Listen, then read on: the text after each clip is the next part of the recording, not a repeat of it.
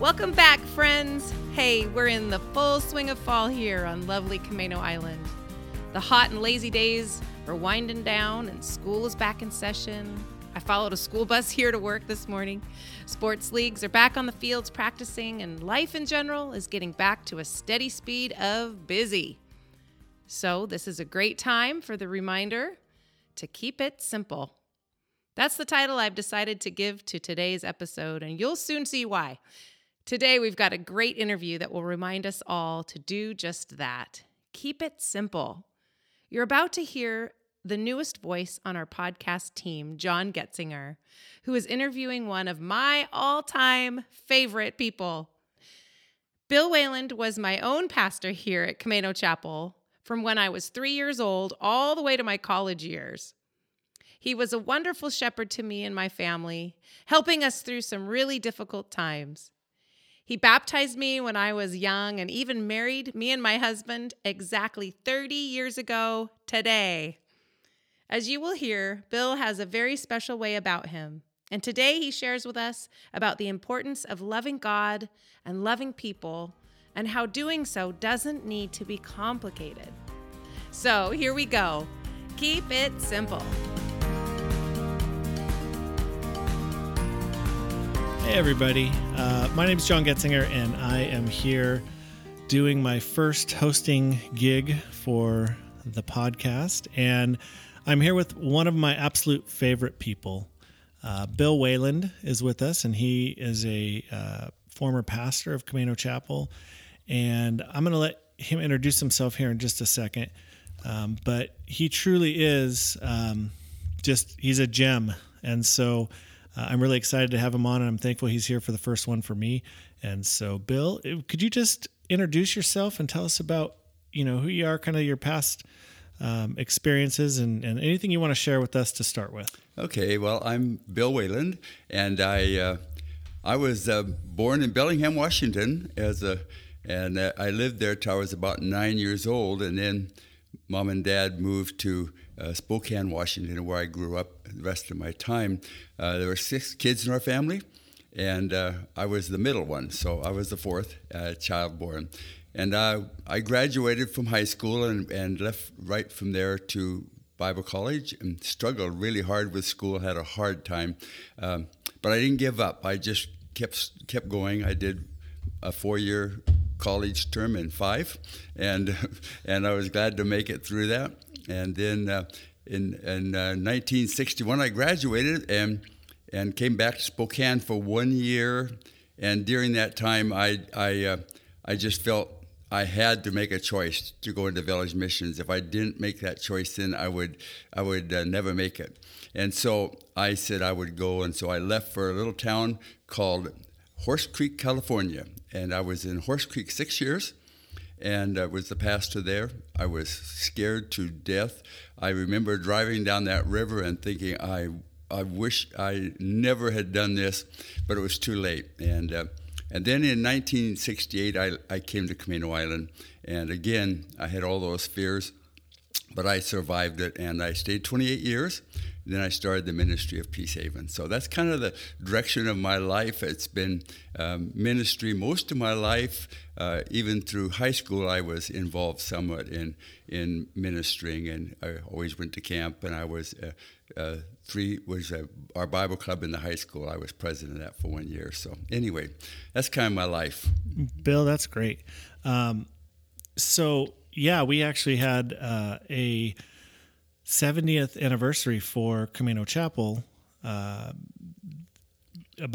just last week, and Bill spoke, and it was great. And when I came to Camano Chapel, you had just finished up being the pastor here, but because my family, my wife specifically, is friends with your daughter, I kind of got to know you a little bit more. And in fact, I don't know if you remember this, but you actually married Kathy and I. Mm-hmm. And so that was kind of my first introduction to you. And one of the things that I specifically remember is just your positive attitude. Even back then, I was coming here from somewhere else. I didn't grow up here, and you were always somebody that I could talk to, and it was real easy going to be able to speak with you and talk. And So that was one of the things that I really enjoyed about you.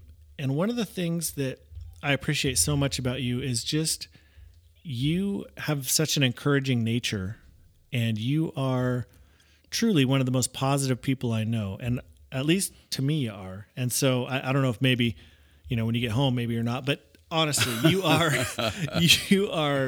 so encouraging.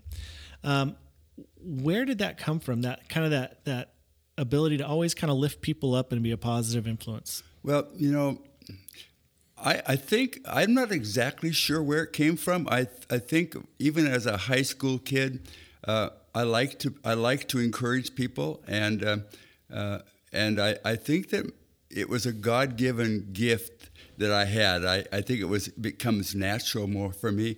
I like to do things for people. I like to help people. I like to encourage. When I came here to the church, I found that the people loved the church, but they didn't necessarily love people, and that was a shock for me, and so they loved their church building and everything about that building. And when I had kids in the church, they were very unhappy that we got black marks on the floor, and I thought, wow. And so the board told me they wanted me to make the kids take their shoes off that day, and I said, no. I said, I don't want to stand before God and say, look at our beautiful building, but we never reached any kids. I'd rather say we reached kids, but we messed your building up a little bit. And so it's kind of been my life to love people.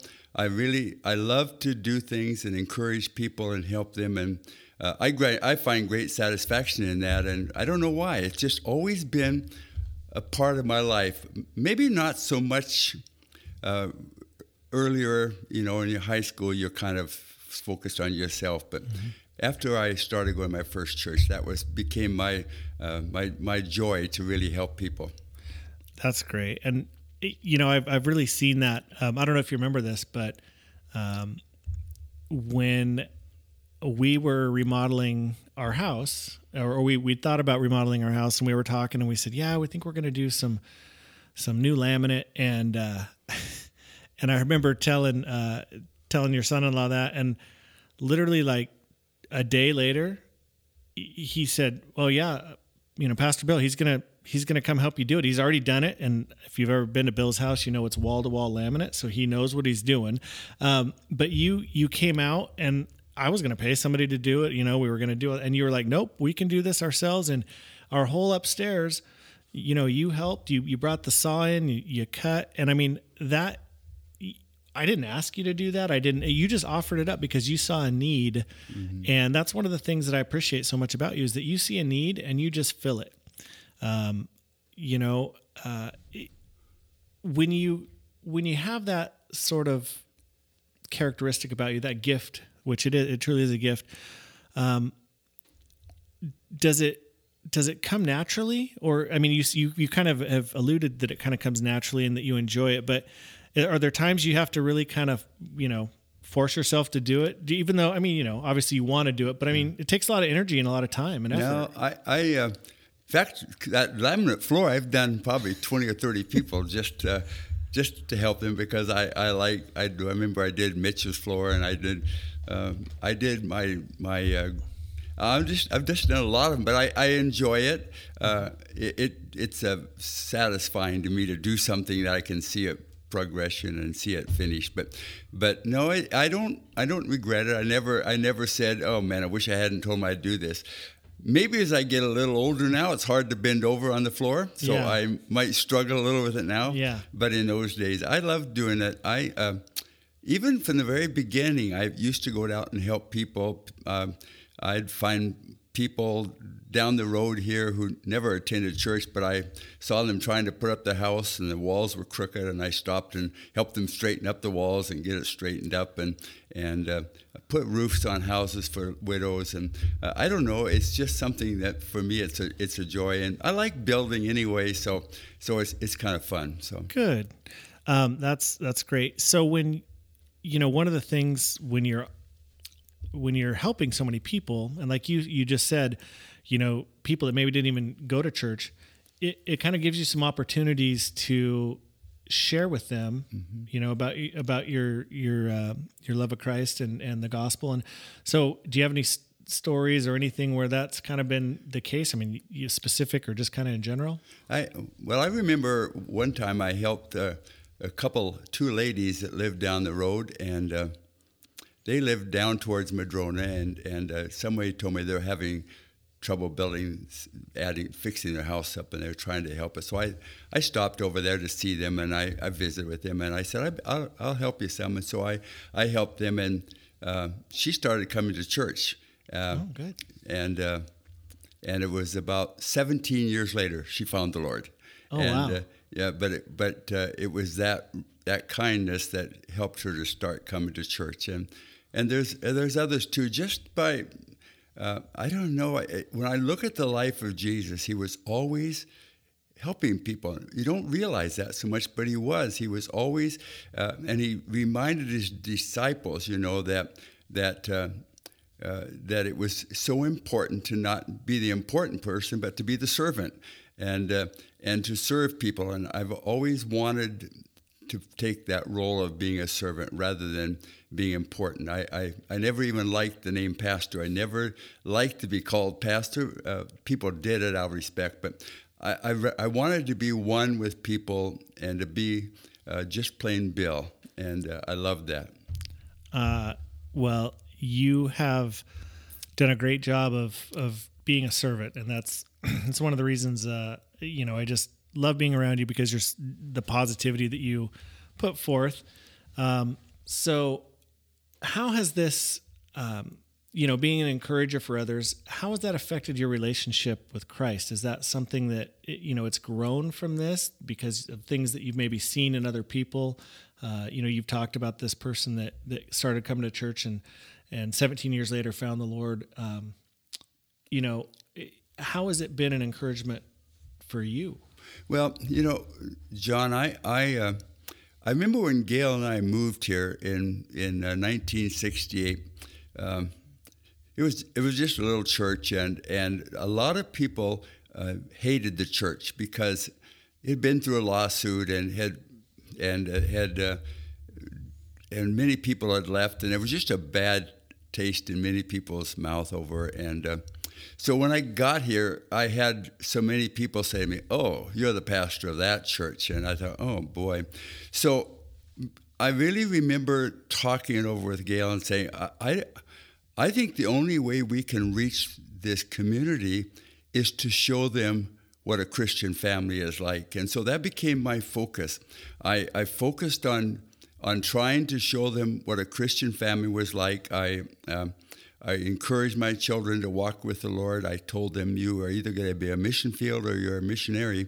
And that we would try to serve the Lord in every way we could. And so I was invited to Oddfellows. I was invited to American Legion. I was invited to all these places to share with them, and just and I just came to be a person that loved those people.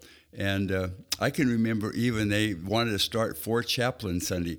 I thought, what's 4 Chaplain Sunday? I don't know, but they talked about these 4 chaplains that gave their life on the ship when it went down. And so the American Legion people said, could we have that a 4 Chaplain Sunday at your church? I said, sure, let's do it. So they came, they told the story of the 4 chaplains, and I preached a sermon on greater love hath no man than this, that a man would lay down his life for his sheep. And so they did that. They did that for years, and I would share with them, and so I encouraged those people. So for me, it was in just the love of I love people, and I like to share with people and encourage people every way I can. And so through the years, that's kind of how the church grew. I would go to all the ball games. I miss those days somewhat. I went to every ball game and screamed and yelled for the kids and rooted for them, volleyball, football, basketball, just to cheer the kids on. And I can remember even we would invite them out to our house for after the game for pizza, and we'd have a whole house full of people for pizza. And it was that encouraging people that encouraged me too to continue on. So it did more for me than it did for them.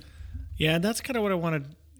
That's kind of what I'm getting at there is, one of the things that society has kind of come to is that it's all about kind of me, right? Like your own yourself and with social media, but even before social media, I mean, and you, like you said, when you're in high school, you're kind of all about yourself, but it's kind of extended beyond high school that we kind of, a lot of people continue to make it about themselves.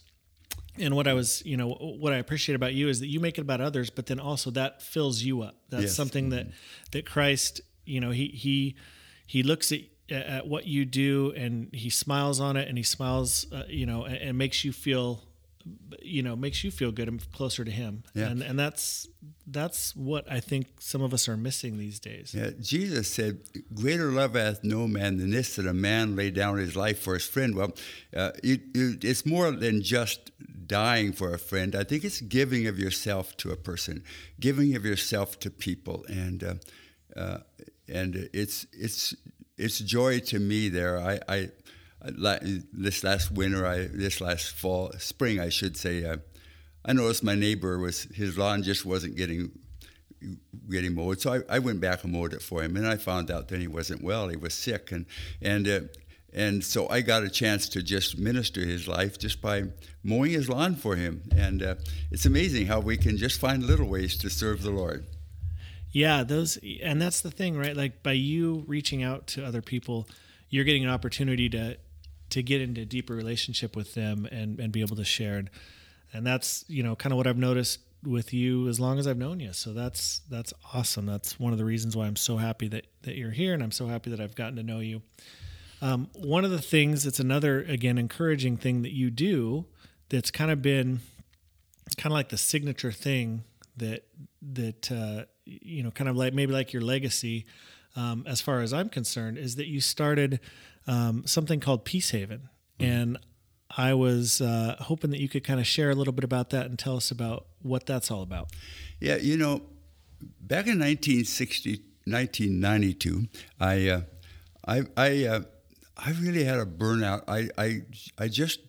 I couldn't figure out what was happening in my life, and I struggled. I've ended up out in the freeway in a borrowed motorhome crying all night, and I just cried all night. And I said, I can't be a pastor anymore. I just can't do it. And so the church told me I could take some time off. So I went to a place in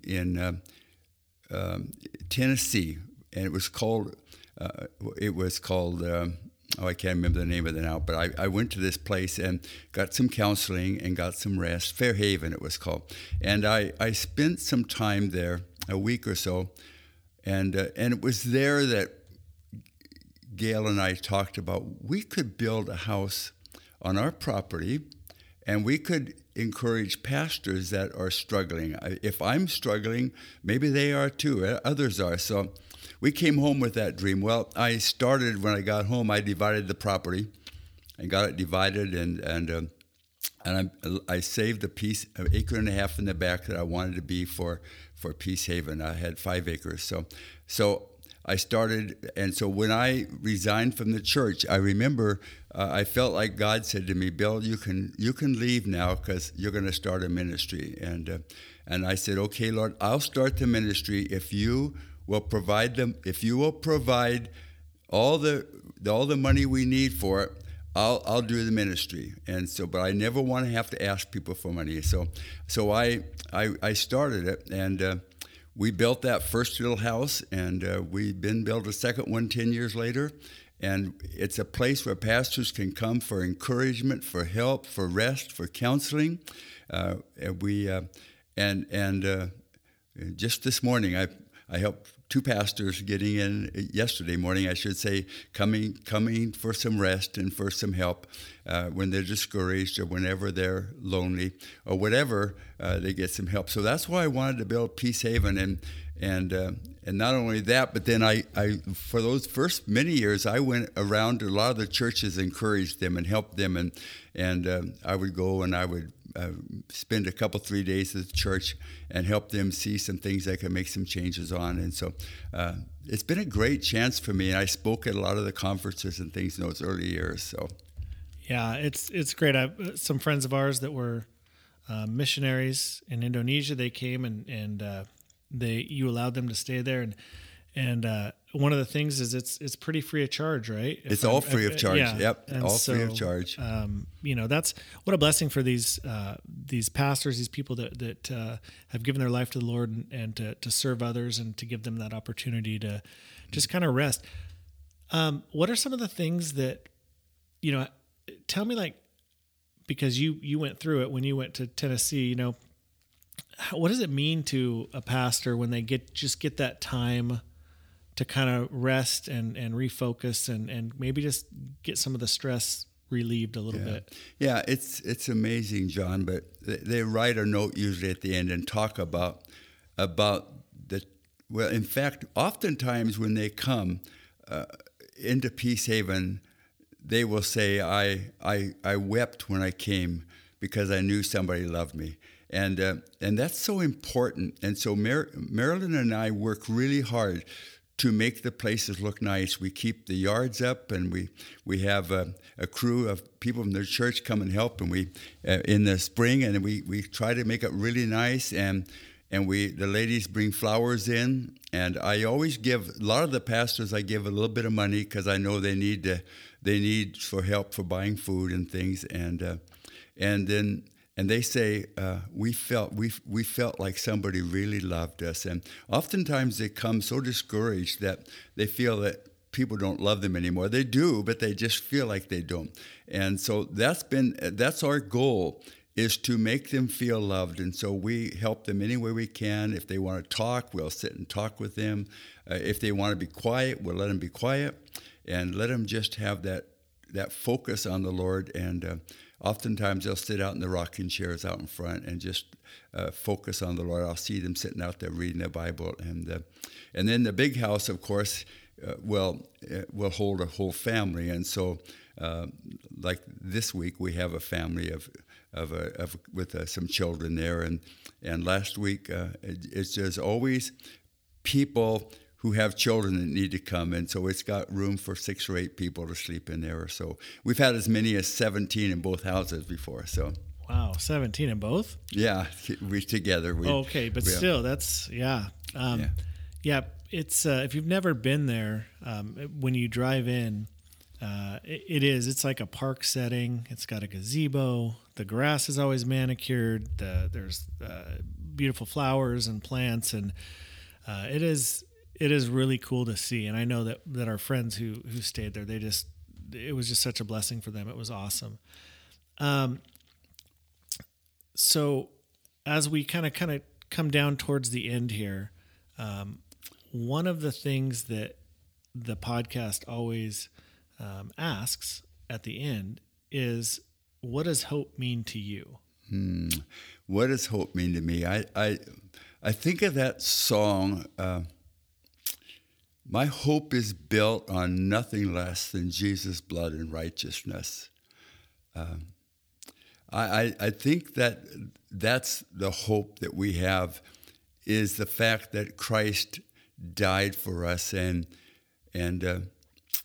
I've often, I think every funeral I ever had, and I had hundreds and hundreds of funerals, but I always shared 1 Thessalonians chapter 4, where he talks about the hope that we have in Christ, that when we die, but he will come again and receive us unto himself, that where he is, then we can be also. And so my hope is in Christ, and I know that he came, he died for me, and because he died for me, I can give my life to him. And I think of that's the secret Jesus shared with his disciples so many times, that we are to be servants of Jesus Christ. And so I find great hope in belonging to Jesus and knowing that I am his, and when he comes again, I will go to be with him, and I will live with him eternally. That's the hope that I have. And if I didn't have that hope, I wouldn't know what to do. But I have that hope every single day. And I think, man, today might be the day he'll come. So if he comes, I want to be found faithful, though.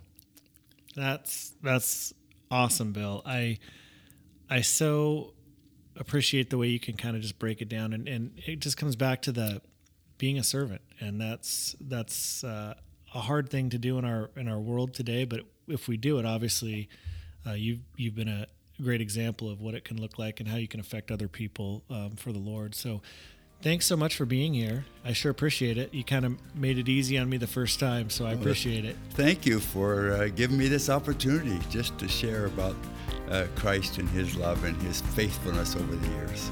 Yeah. Well, there we go, my friends. Bill is such a great example to us in how to love God and love others. This has been such an encouragement to represent Jesus well in our communities by encouraging and serving people, being kind and loving to others around us, and to look for what people need and jumping in using whatever gifts we have to serve them. And in doing so, they are blessed and we find joy in the serving. And you never know what seeds you plant today in serving others. Even the most simple of needs might produce down the road. And really, doing this is following the example of Jesus, to make others more important than ourselves, and giving of ourselves to others. So let's all take a deep breath and remember to keep it simple. Love people, find a need, and find joy in filling the needs of others, and in doing so, share the hope of Jesus with them.